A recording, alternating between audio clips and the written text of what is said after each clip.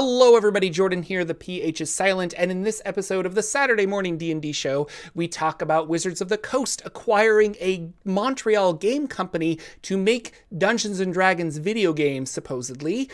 Lucian gets excited about troop play, and I get excited about kids on bikes.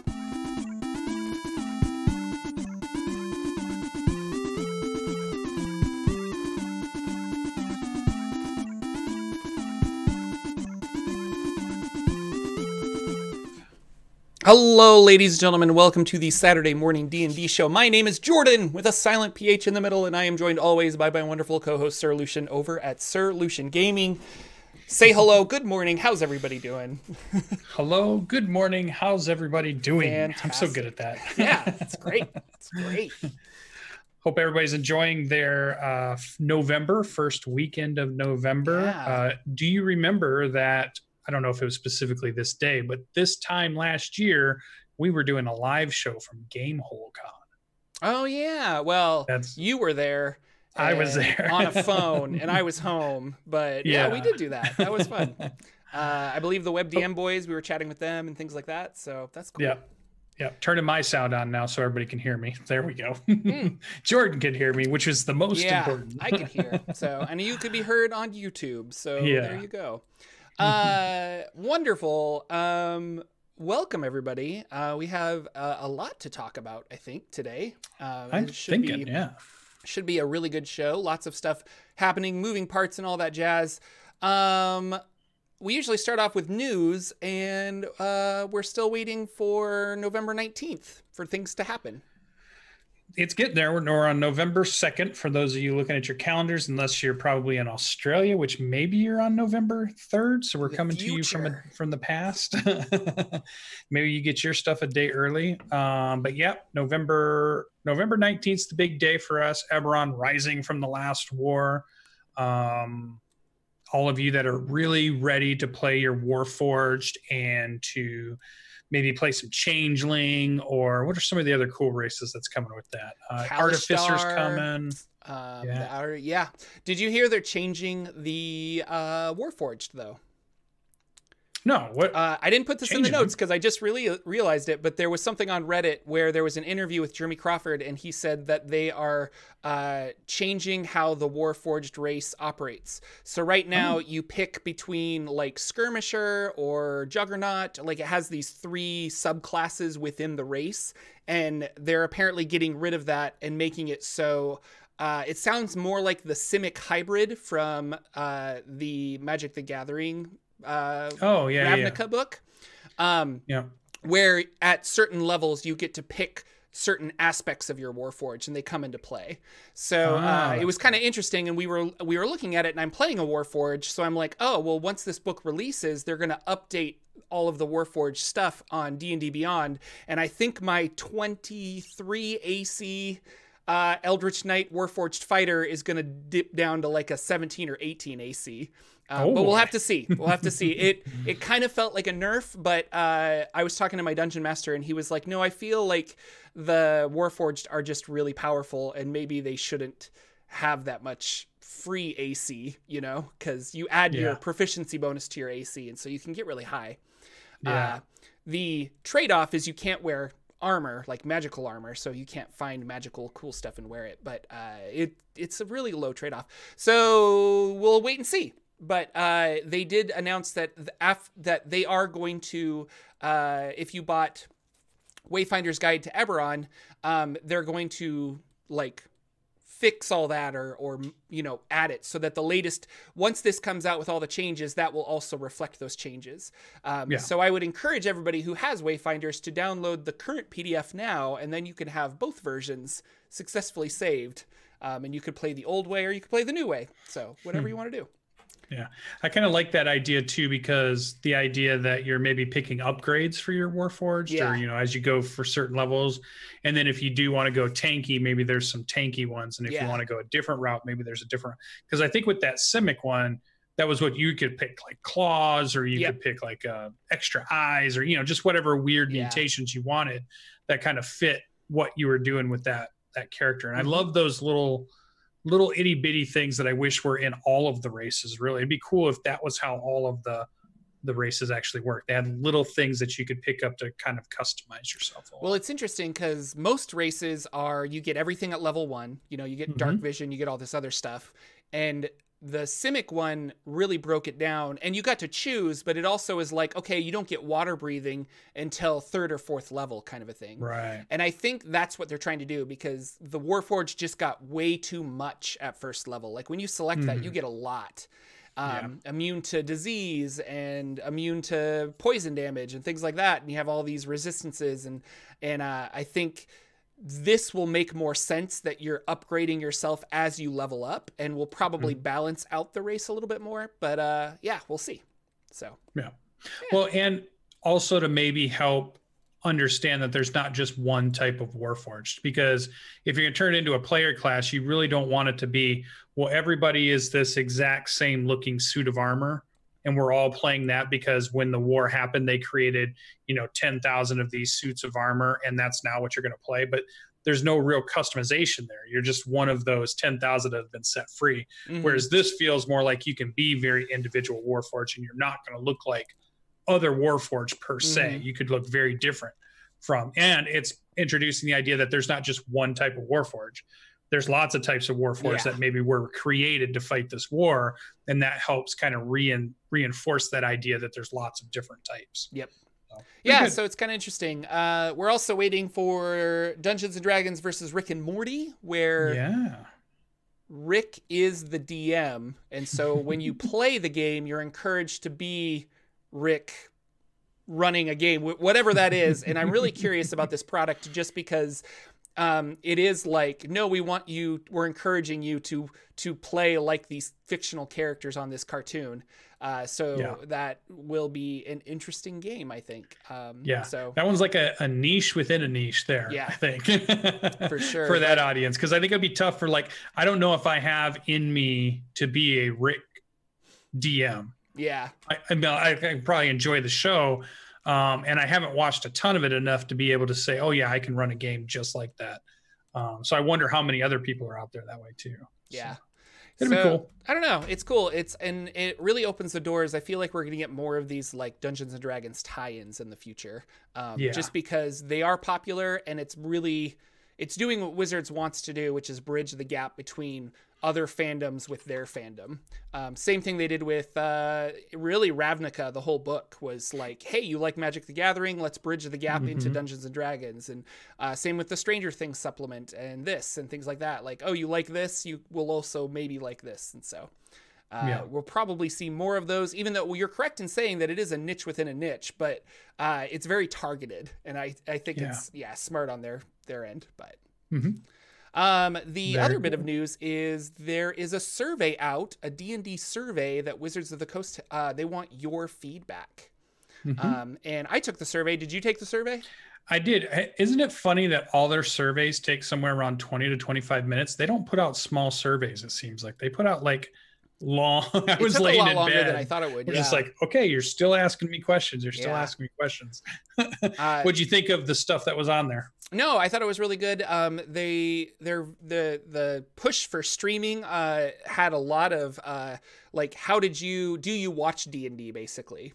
And they had a bunch of shows you could select, but you could also like type in shows that you enjoy. So I ended up like plugging some of the smaller shows that I really enjoy.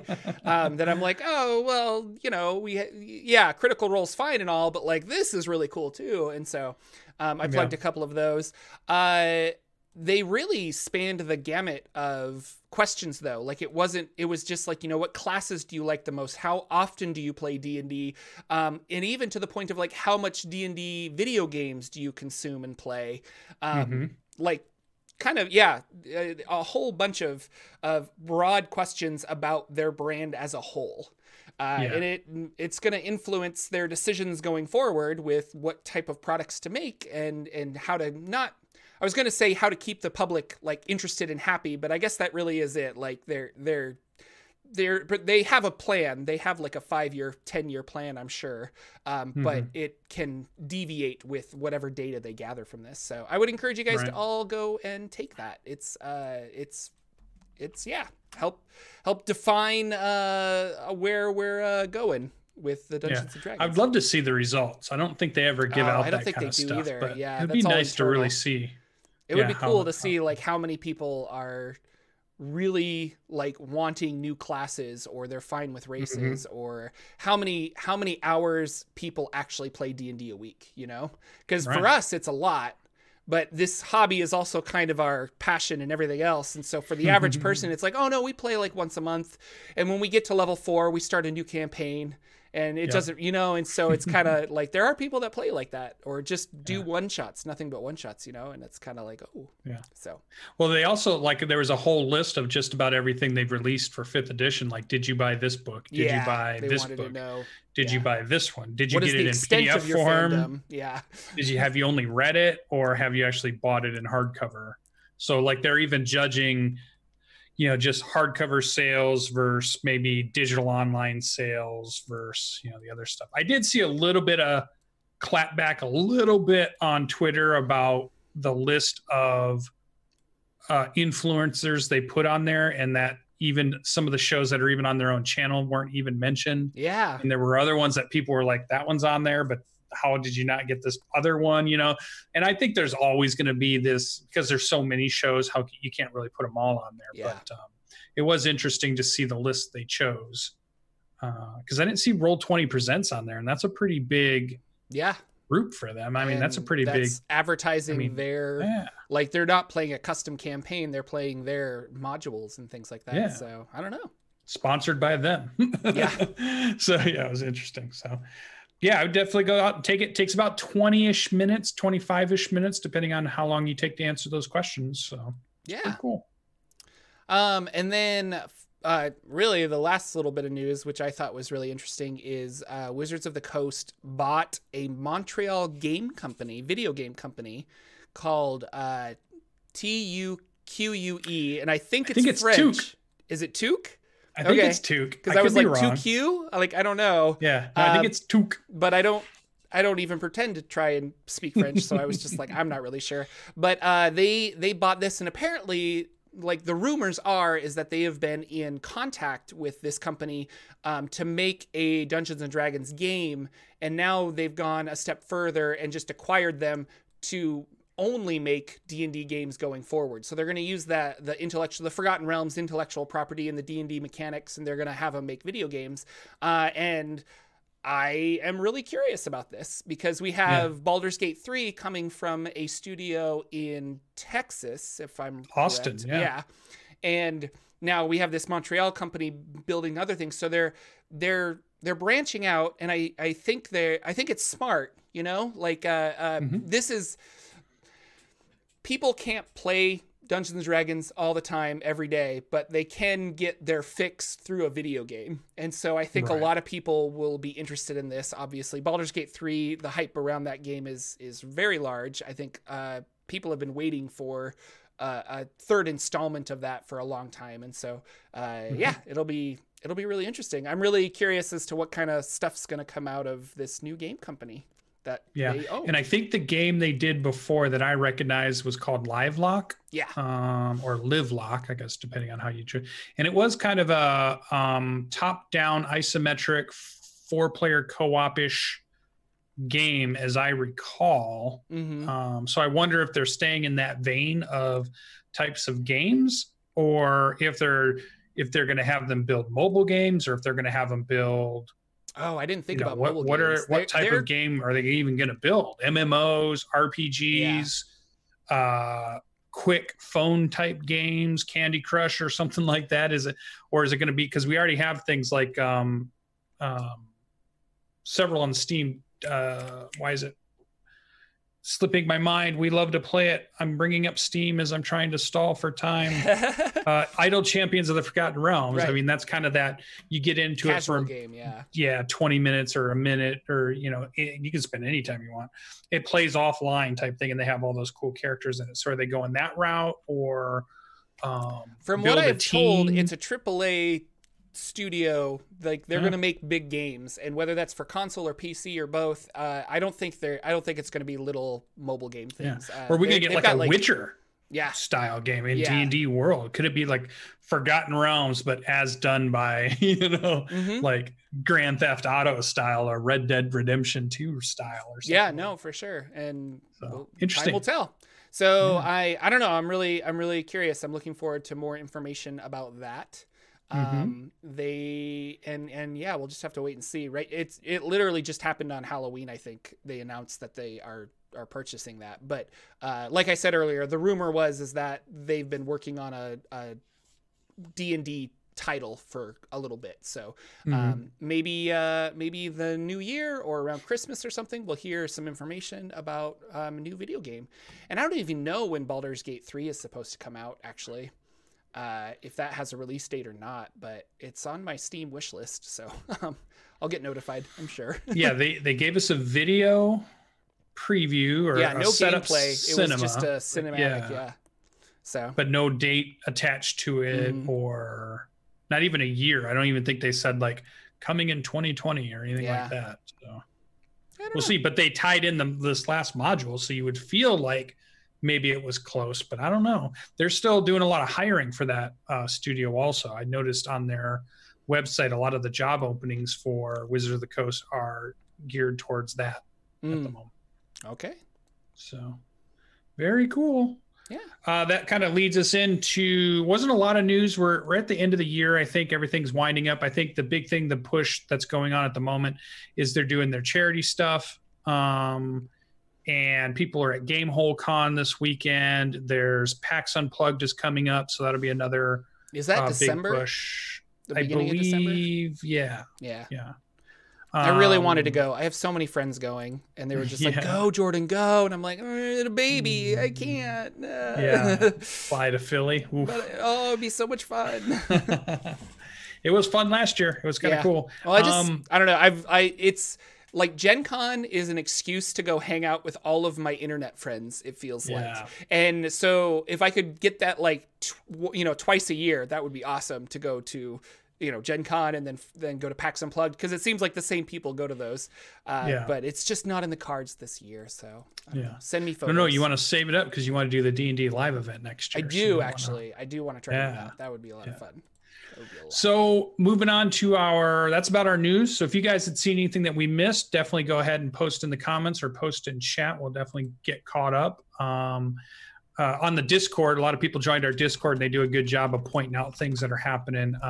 Usually me and Jordan are pretty on top of it, but we always get help having you people snooping out the other stuff that's going on in the I disagree. Netverse. I don't think Jordan is on top of it at all, but that is 100% me not on top of things. So, in our next segment, which we've been calling in our notes, I have it written down as Bardic Inspiration, but I did notice on the Discord channel that so there was a few more suggestions, like Appendix D was pretty good.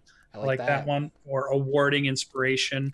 But all of it was a way to, and not to go into detail, but just an inspirational thought for a campaign, one shot, or adventure that you might have. And I had a couple over the week. I noticed something must have triggered your imagination this week, because in our notes, we actually had one from Jordan for the first time. We'll try.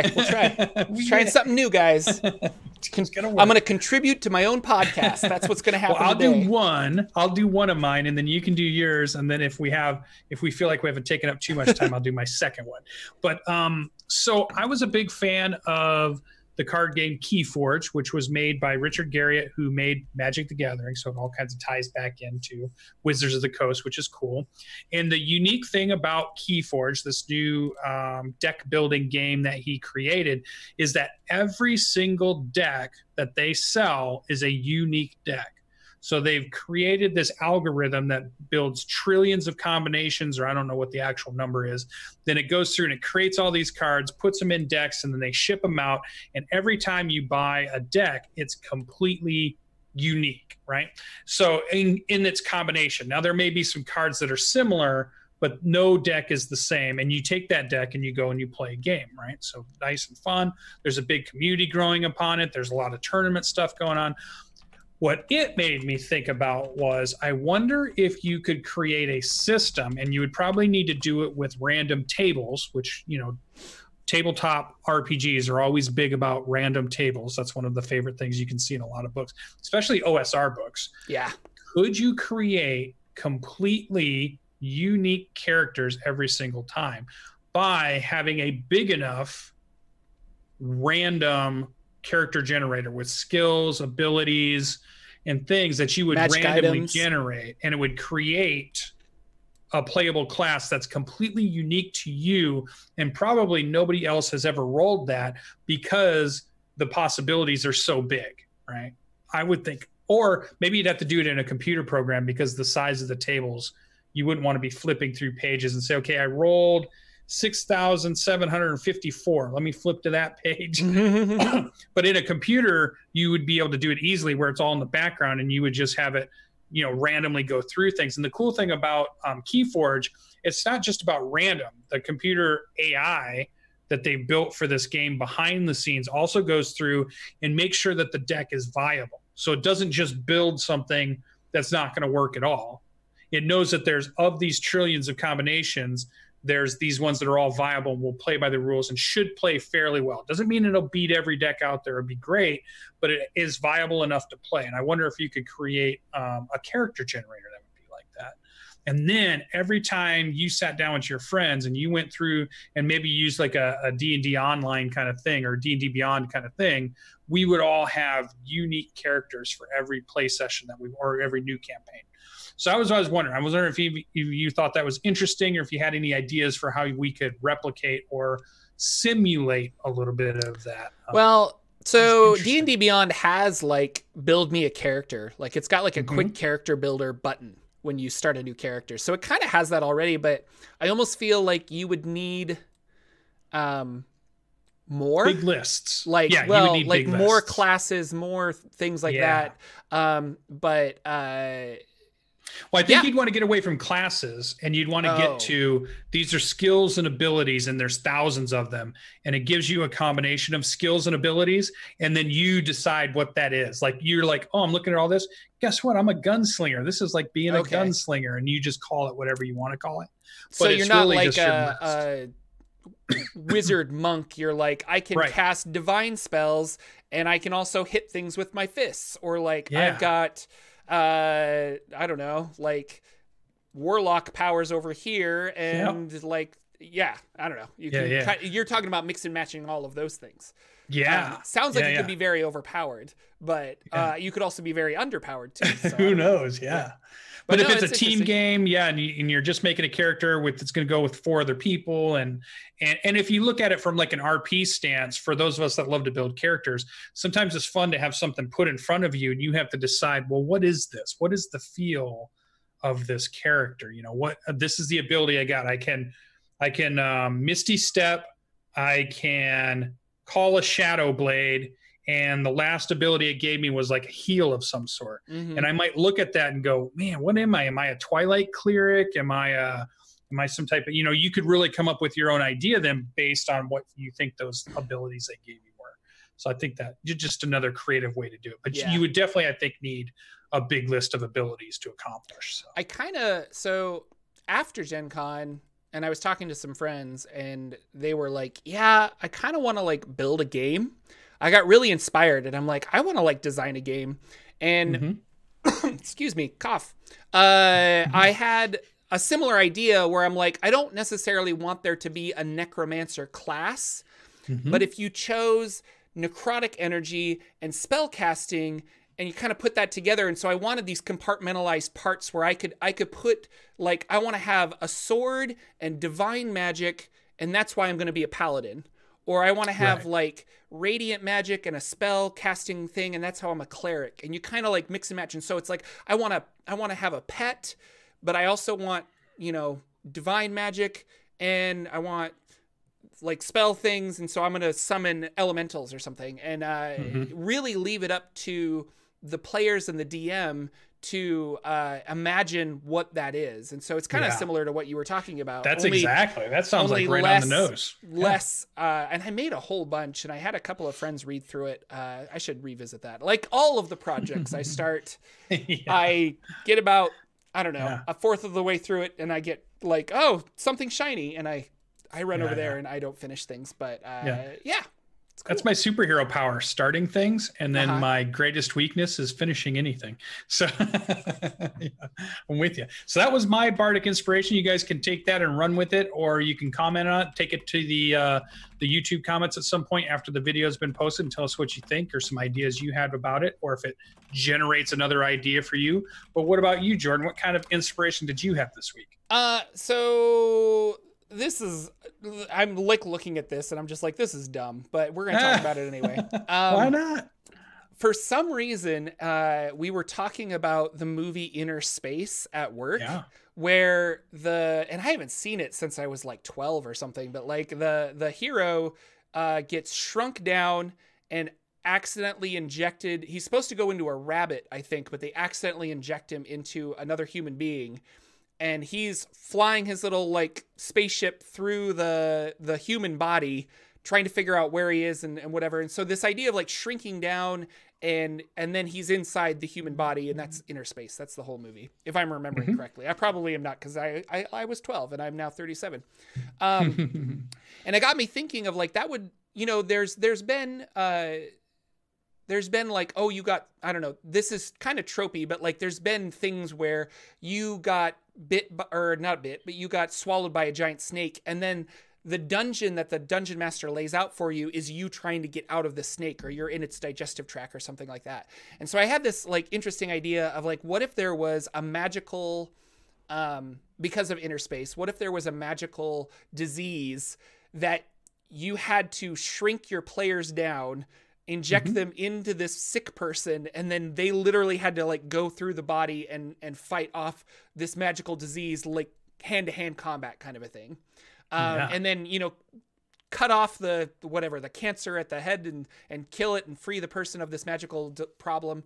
And so that was kind of the idea. And I was like, that could be a whole campaign. That could be a one shot. That could be part of your existing campaign. But I really like the idea of like, we have to save this person by magically shrinking ourselves down, and then all of the perils that is like your circulatory system and antibodies attacking you, and you have to figure out all this other stuff. And not only are you battling the disease, but you're battling the immune system. And I don't know, it was kind of interesting. So yeah, that's where I was going. But why were we talking about Inner Space? I don't even remember. It's just kind of like, that's good, like, though. I like the idea that when you said Inner Space and then shrinking down, I immediately jumped to, oh, this is going to be a campaign. If I was running it about fighting slimes and molds, and they were small and they're inside the body and it's taking over the cells. So you're going to go in and beat the little piece that keeps interacting and killing off or taking over things. And if you could just kill that little piece of thing, it would stop.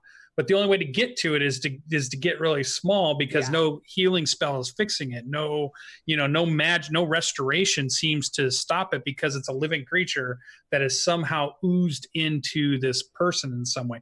So you're dealing with like black puddings and amoebocytes and, but they're all just shrunk down. So I think that's really cool. That's where my brain started to go, is like all this amorphous kind of creature stuff that you'd be fighting. I think it'd be fun. No, and even taking it a step further, like the lore, like Zuggtmoy, the abyssal demon, like maybe she infected somebody with like essence of Zuggtmoy, and it's literally like, populating in this thing, and you need to go into this guy's body to destroy that, because no regenerative magic is going to work. Like every time they cure him, it comes back like hours later, because you're getting rid of all the mold and fungus in their body, but that little piece of Zuggtmoy that won't go away, and you have to extract that somehow. And so it would be interesting to be like, well, no, we'll shrink down, and then all of your magic is shrunk down, and there's just fireballs going off in somebody's lungs, and I don't know, like it could be a lot of fun. That could be an interesting dungeon, in a non-traditional sense, I guess. So it's been done before. I've heard lots of people talk about like, an organism as a dungeon, but I think that would be a lot of fun. And you have a clear objective too, which is really good. Like I like it when it's like, okay, we don't necessarily know what we're going to find in here, but like we know that we have to go and cut the head off the snake. Like I got to do this. And I like that you just have a clear objective and you have to get there somehow, which then turns into a really good 5 or 6 session of D&D, or like a really awesome one shot, and you can make it as long and as complicated as you want to. So yeah, or you could even take it the more mythological route too, and not even that more of a science thought of it, where it's kind of like a pseudoscience. You're thinking about like the pop culture movies, but you could go back to mythology and think you could play a whole game where your players have been stuck in a Leviathan or the whale, and it's moving around in the ocean. They've been swallowed and they're trying to get out physically from something that's enormous around them. So it's even that telling the story of, of escaping something that swallowed you whole. A Tarrasque has swallowed you whole, or whatever it might be, some giant moving creature. I think in Acquisitions Inc., in the very first season for C Team, they were talking about that moving dungeon that they would get stuck into, and they would move around the world and stuff. I always like that idea of that living tomb dungeon that moved. And you're in it, and you've got to get out before wherever it's going to pop up next. So another way to take it. So very cool. I liked it. YouTube, they're just like, Jordan, Fantastic Voyage, Osmosis Jones, Rick and Morty, the Magic School Bus. This is like a trope that's been done a whole bunch. So like 100%, like, it's there's lots of places to find this, but for some reason Inner Space came to mind. So yeah. The last one I had was an interesting one. I had not played a role-playing game that did this, but I was watching Adam Koebel do his office hours. And that's where people send in questions and they ask about running games and mechanics and things like that. And he talked about troop play. And I had not heard of troop play as a thing, whereas apparently in like the role-playing game Ars Magica, when you sit down, you create, say, 10 characters that are going to be a part of the campaign. And then you decide who's going to be DM for a session. And if I'm going to run it, then the other players then pick from those 10, well, what is the story going to focus on for this session? And it might focus on the wizard and this person. Each person can just pick, but they're not really your character. It's like the group's character, and you can switch. And then like the next week, Jordan's the DM. So maybe I pick the paladin this time, and then the other player's like, well, all right, we're going to pick this person and this person, and they're going to go on that adventure. And you have this troop of different players to choose from session to session to session. So a very kind of a different way than we're used to taking a look at our characters. And in some ways, you might think your brain might be going right to OSR for a second, because you might be, well, like in there, I have them create 3 or 4 characters, and then whichever ones live, they get to be first level and they move on. That's kind of a style of troop. But I was also thinking, like, what if you created like 10 mercenaries or 10 members of the gang of New York, or 10 whatever it was, 10 crew members on a ship, right? And then when the DM decides, okay, for this episode, we're doing an away mission on a planet, the people say, oh, okay, well, I'm going to pick this security officer because they probably go on an away mission. And the other person's like, okay, well, I'm going to play our doctor that we created. And the other person's like, well, I'll just bring in our communications expert because that's cool. And then the next time we have a session, we decide what's going on. We're like, oh, we're going to do something cool. We're going to do some type of ship combat, or we're going to do some type of, we're going to be on a space station. We're on a diplomatic mission or whatever. I'm thinking Star Trek for some reason. No, but I just thought this idea of troop play and at the end, those characters advance. So we all talk about how we think those characters would advance. So now it becomes all of us building personality and, nuances into these characters together. And it's not just my character and I'm only making the decision on, well, I want to play my character like they're a little bit afraid, maybe they have a lisp, maybe they stutter sometimes, but I definitely want him to go down this paladin route and he's going to be really, really this and that. It's like all these decisions I'm making for my character, which is cool, but I also like the idea of this collaborative, hey, we have the captain of the company, what do we all think the captain should be like? What do we think are the things that make this person's personality stand out. And we're like, yeah. And what kind of thing would he do now that he's more powerful and he's learned more? He's better at doing, or she is doing it, what she's able to do. And we're like, oh, she would definitely be better at mounted combat. So she took some cool mounted combat stuff, or, you could just go a whole bunch of different ways. So I'd never seen troop play. And I was thinking it would be very cool to see a troop play version of Dungeons and Dragons. So if anybody out there have played games that have troop play mechanics, the only one I've heard of, I'm sure there are more, is called Ars Magica, and it's not one I played. I'm definitely going to go look at it, because that made me interested to say, wait a minute, there's a style of RPG out there I haven't tried out yet. Hold on, I need to go check this out.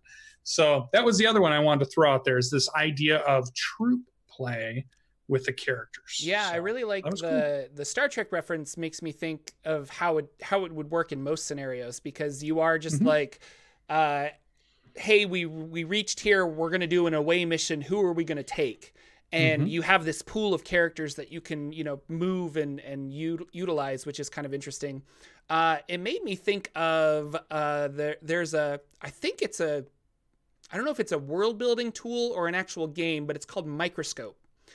And you start very big with creating a world, and then you zoom in, which is why it's called Microscope, to a very small scene to kind of establish the inner workings of that. And it made me think of that, because when you're collaborating and building this world, during those zoom in moments, everyone kind of picks up a certain character, or they all pick different characters, and then they interact with a small little scene to establish what that large world on a small scale kind of works like.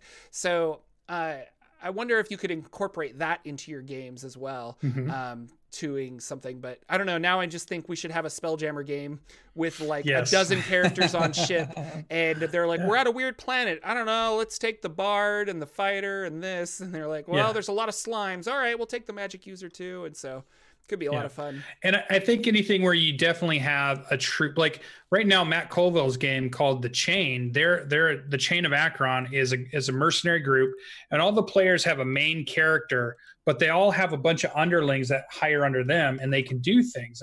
And when Adam was explaining it, it'd be very cool, because we could say, okay, if I'm the DM and I'm going to run, the main session is going to focus on Jordan's character. So maybe you could even have a main character, but then the rest of us players would play a subordinate of your character for a session, because we're going to do something on your storyline.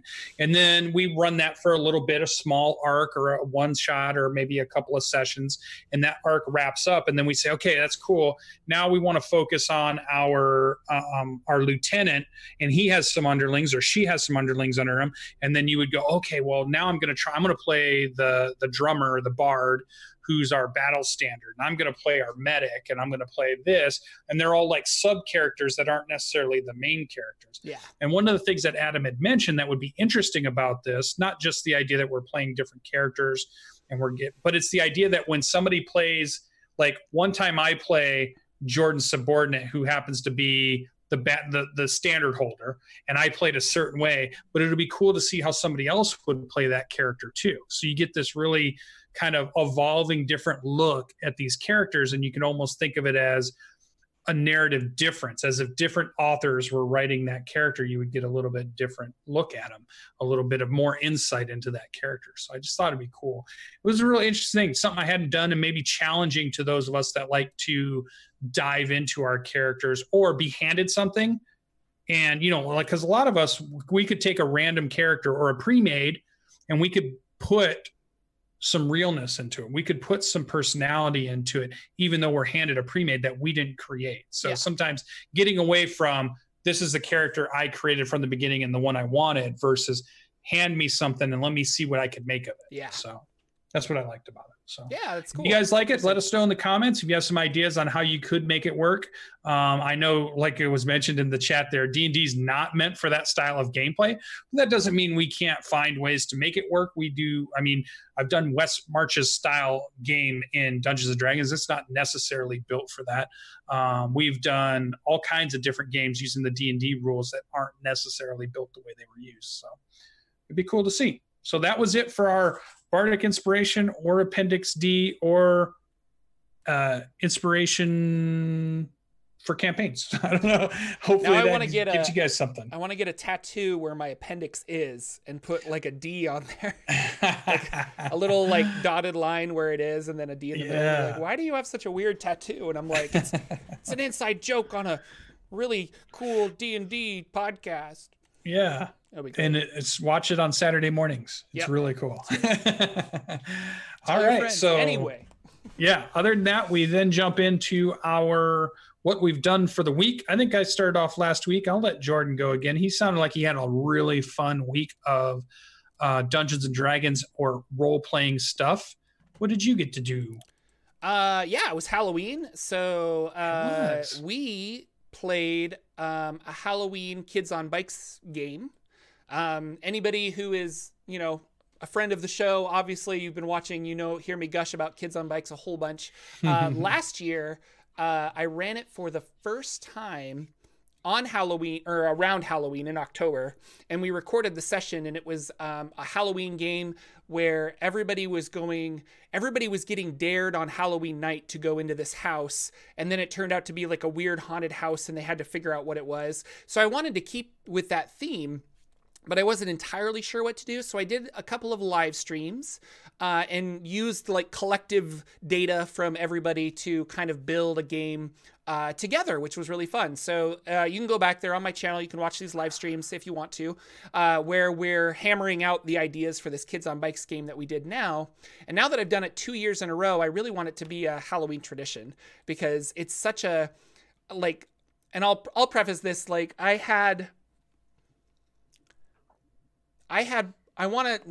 feel bad saying this because I've had a lot of fun with D&D, but it was probably the most fun I've had in a role-playing game ever. Like everybody was just really invested in their characters. We had fun. The action was nonstop. My wife, who generally doesn't enjoy Dungeons and Dragons or role-playing games not nearly as much as I do, she was like, that was really fun, and like had just a blast with her character and everything else. So it was just encouraging to see everybody at the table like really enjoying and really having an investment in it, and so it was a lot of fun. But this year we went trick-or-treating. Everybody was like a teenager. I think we had one girl that was young as 10. These are characters that they made. And then I think the oldest was 17. And they all kind of like met up and they found a poor crying girl that had lost her candy. And the entire adventure kind of went from there, where they had to like go from door to door trying to find this little girl's candy who was dressed like a witch. Really fun. Part of the enjoyment I have of Kids on Bikes is that we get to create the world a little bit. So we get to establish like what town do you want to be in? What's the town famous for? Why are you in this town? Where did you move from? Have you always been a resident? And so just those general questions kind of create this fun world that everybody is invested in because we've all contributed a little bit to it. So really fun. We recorded it, and it is live on the Saturday Morning D&D Show YouTube channel right now. So if you want some Halloween fun, you can listen to our game of Kids on Bikes. And I think I have the other one, last year's, linked as well. And I'll put them in the show notes for this episode if you guys are interested. But I'd love to hear your feedback and see what you guys thought of our game, because that would be a lot of fun to see if you guys enjoyed it. And if you'd like us to do more of those, I guess. I did a poll on Twitter and a couple of other places where people were like, no, we want to see you like play some more games and record some more games. So I will try and do that. Yeah, Kids on Bikes and Tales from the Loop have that thing that is so cool that lets people tie back into their own childhood or reconnect with that preteen moving into teenager self, and lets them dive back into those weird things that we all went through for our lives, not fitting in somewhere, or we were part of the jock group or the geek group, or we were the emo group, or whatever it was, and it ties us back to those 80s and 90s, or depending on when you grew up and what was your time slot. So you get to go back to that, and you get to play out those tropes a little bit, but then put little twists on them because you're an adult now and you kind of understand more than you did back then. but it's also fun to go back to that. And just that idea of that small town adventure of kids riding around on bikes, stumbling upon something supernatural or spooky or whatever, and just doing something with it. And I've always found it, D&D has that great fantasy element where you get to feel like you can be a hero, and that's what it ties you into. You feel like you're the knight in shining armor, or you're the wizard throwing great big spells, or you're the druid that is really in tune with nature. Really cool fantasy tie-in that tugs at your heart. But those games, Kids on Bike and Tales from the Loop, tug at your little kid heart. That I used to be that 10-year-old. I used to, and I loved my cassette player, and I would always listen to this music. And sometimes I got bullied a little bit because the other kids would push you around and take my lunch money. And, but then we found the secret, the weird spooky house that nobody would go in. Yeah. I mean, that just ties into realness, like stuff you've lived versus this dream or fantasy that you have. So it hits a different need or scratches a different itch, but it's so good and people love it after they've done it. Everybody I've played in those games have absolutely loved those sessions. They're able to tie into something that they maybe feel like they've lost or they haven't tied into before, and it brings it all back. So it's really cool. It's almost the same thing as you were saying, D&D makes you feel like a hero. Like a lot of these games, like when you are that 12 or 13-year-old kid, you do kind of feel invincible. Like you're cautious, but at the same time, you have no real reason to think that you couldn't take down a tentacle monster that's living in the lake nearby. And you come up with some elaborate weird plan where you're going to drop a power line into the lake and electrocute it and see what happens. And I love stuff like that. And just the creativity is really things, and so, or really just comes out, and it's really fun. So yeah, I don't know. That game has a special place in my heart. I have yet to play Tales from the Loop. I bought it. But I'll be honest, I always find myself sitting down to play or to organize like a Tales from the Loop game. And then I'm like, why don't we just play Kids on Bikes? Cause I'm more familiar with that and I'm really good. And it would just be fun. And so, they're really similar. They're super similar. Different dice and different mechanics, but it's kind of, they are similar. It's fun though. Yeah. So, and then my other game was Ghosts of Saltmarsh. I'm doing a bunch of like mini quests so that they can level up to level 7. They're level 6 right now. So they're kind of running around doing mini quests, and it's been really fun because I don't mean to purposely trick them, but they're very like, oh, you want us to go on this adventure? Sure. And I'm like, all right. Like they want to go, like no questions asked. They're going as long as they get a reward kind of a thing. And it was after this last session that they were told by a group of Tritons that there was a hag in a forest that was polluting the ocean with weird magical reagents. And so they went into the forest to take care of this hag. And the hag was like, what are you doing? Like, why are you here invading my home? And the paladin was like, well, it's a fiendish hag. And the paladin's just like, those need to be taken care of. It's clearly evil. And so they took care of it. But it was afterwards that they were all talking. They're like, I think we were duped, guys. And so I'm curious where they're going to take this information. Every session has been, it's been interesting like that, where we're really building up kind of the world and their place in it. And they're learning that maybe they're not like, being we're used, not the good guys. Well, yeah, they're not being used by the good guys. So the things that they're doing aren't necessarily like, oh, maybe we need to reevaluate this, and try to figure out whose side we're actually on. A fun twist and everything is I mentioned that they had captured this follower of Lolth, this evil druid, and they invited him back into their bar that they now own and are running this bar. Well, he ended up taking a couple of patrons and, spinning them up in cocoons. And so they came back and they're just like, no, I've got these people, like, we're going to sacrifice him to Lolth. And they're just like, you can't do that. So they took care of him. They ended up, killing him basically. But the artificer was so like mesmerized by this that he has decided to take one level in wizard, and he's now a wizard, a follower of Lolth. So we're getting some real conflicting characters at this point, especially with the paladin and the rest of them, because they're just kind of like, I don't know, like I follow Lolth now. She's evil, but she's cool. And so it's been a fun game. We're playing that on Wednesday, so we'll see what happens there. And I've got Acquisitions Incorporated later today. Should be a lot of fun. Yeah, my Halloween I spent watching horror movies and handing out candy to no kids that showed up at my door. So now I've got a huge thing of candy. But what did you do, Mr. Lucian, in games? Yeah, so sticking with the Halloween theme there, on Thursday night, a friend of mine, for his neighborhood, he lives in a nice big subdivision, so there's lots of kids moving around because there's no busy streets and that, just houses and houses and houses. And he turns his whole garage and part of his backyard into his own little version of a little haunted house thing. And he puts a lot of work into it. He has a bunch of his friends come over and volunteer to help out. So I went over there, and all of a sudden we get the first snow kind of storm of the year. It's sleeting, it's snowing, the wind is blowing and gusting up to 20 miles an hour. But there are kids everywhere in costumes and coats still, because they want to get their candy. So, so it was really fun to do that. A little bit probably why my voice is way, because I was at the front of the door getting them all ready. So it's like, we have a big thing of rules, and they're, don't run, don't push on things, don't worry about, nothing's going to touch you. You won't have to touch nothing. And just have all this fun and get some candy. But you're saying that over and over and over to all these really hyper excited kids in costume. So it was really fun to do that. I froze my butt off, and it was a pretty good night. But here at my house, there was no kids showed up because nobody wanted to get out in the snow. So it's funny.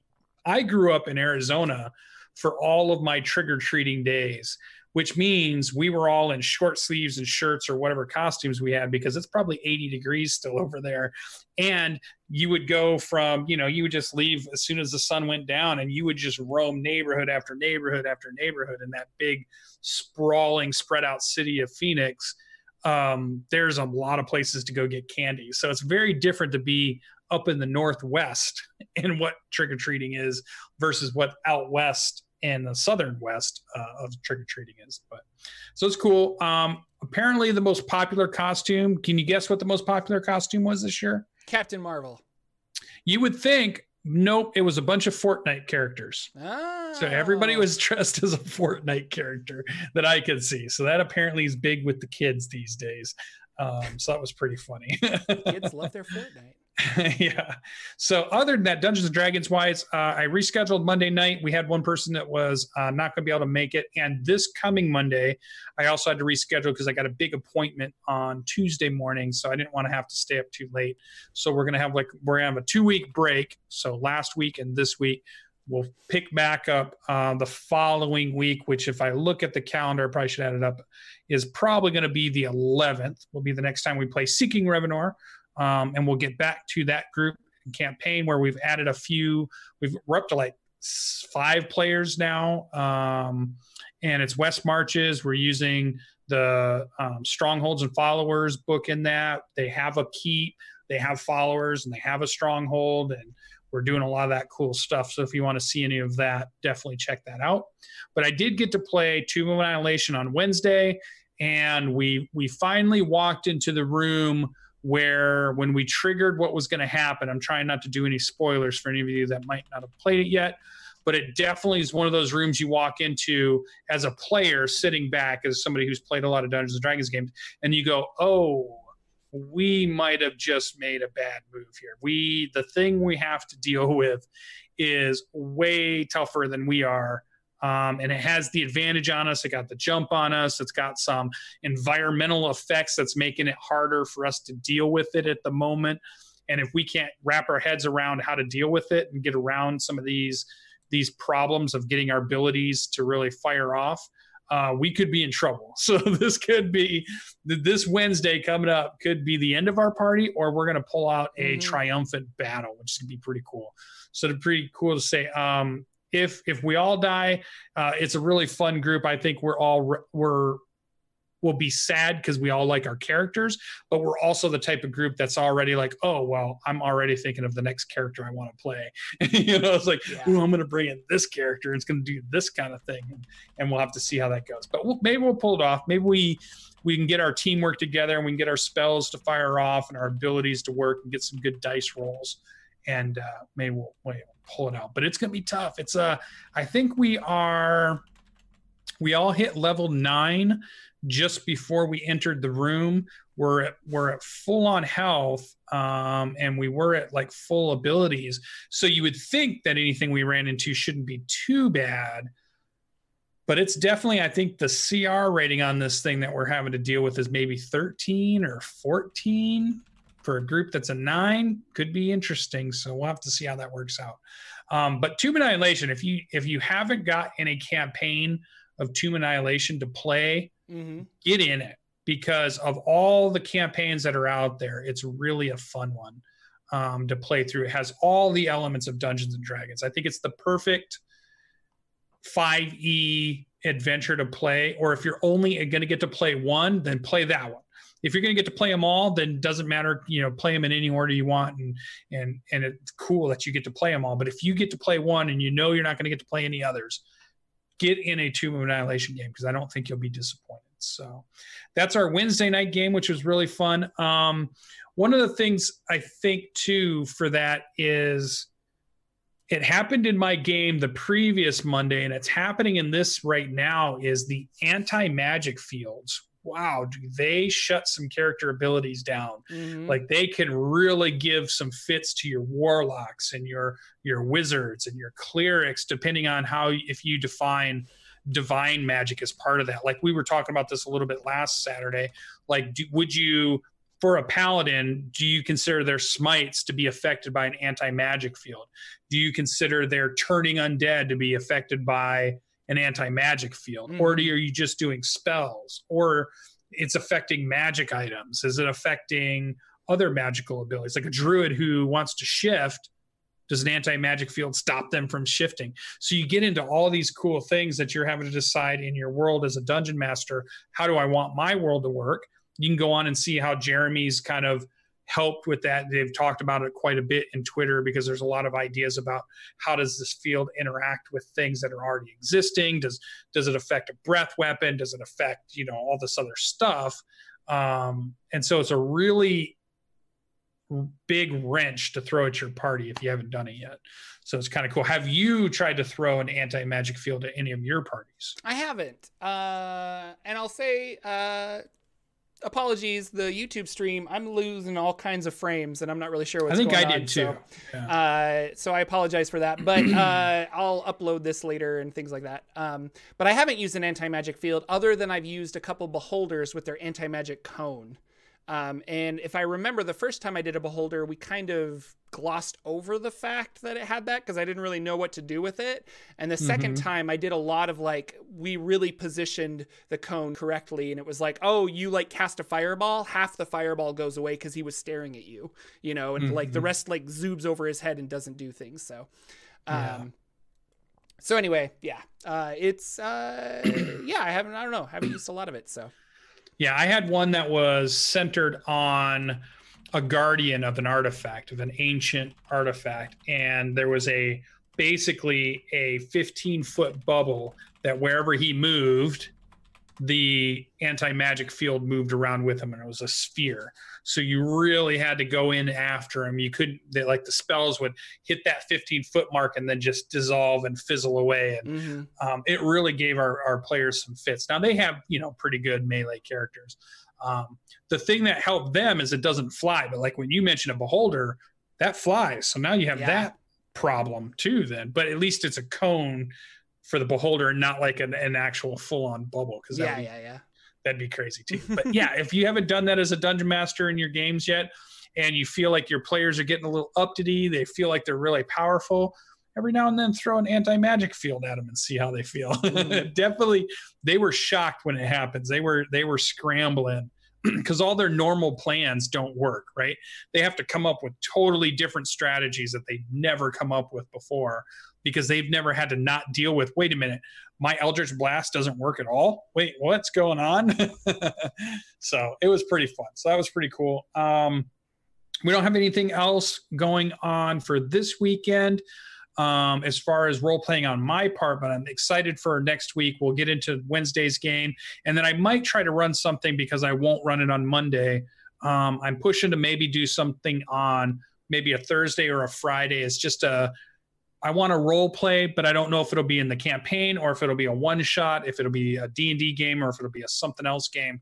But I feel like I'm definitely next Friday going to do something fun. So keep an eye out on the Twitter there if I post something out. And if you're free on a Friday night, for those of you that have got to play in my games, maybe let me know on Discord that you got a free Friday night if you do, and maybe I'll throw something together that could be fun for people to play. So cool. But that's about all I had for my week. It was a fun week, and I'm excited to get into the winter of role playing because we're finally here. There's snow outside, so that's crazy. So all right, that's it for me. Take us out. Anything else we need to talk about before we leave? No, I think that's it. Yeah, sorry I had some drop frames too, but you never know how the internet's going to react. Yeah, I'm dropping all kinds of things, so I'll upload this to YouTube later, and you can always check it Monday on the podcast in MP3 format. But yeah, I don't know. I'll have to diagnose my computer because it was fine earlier. But thanks again for watching, everybody. Thank you for liking, sharing the show with other friends, and commenting and all the cool things. We really appreciate all of your love and support. We will see you next week with another episode of the Saturday Morning D&D Show, unless I have a baby. We'll see. Goodbye, everybody. Bye. Our intro and outro music is 8-Bit March by Twin Musicom, licensed under Creative Commons. Check out their website at www.twinmusicom.org.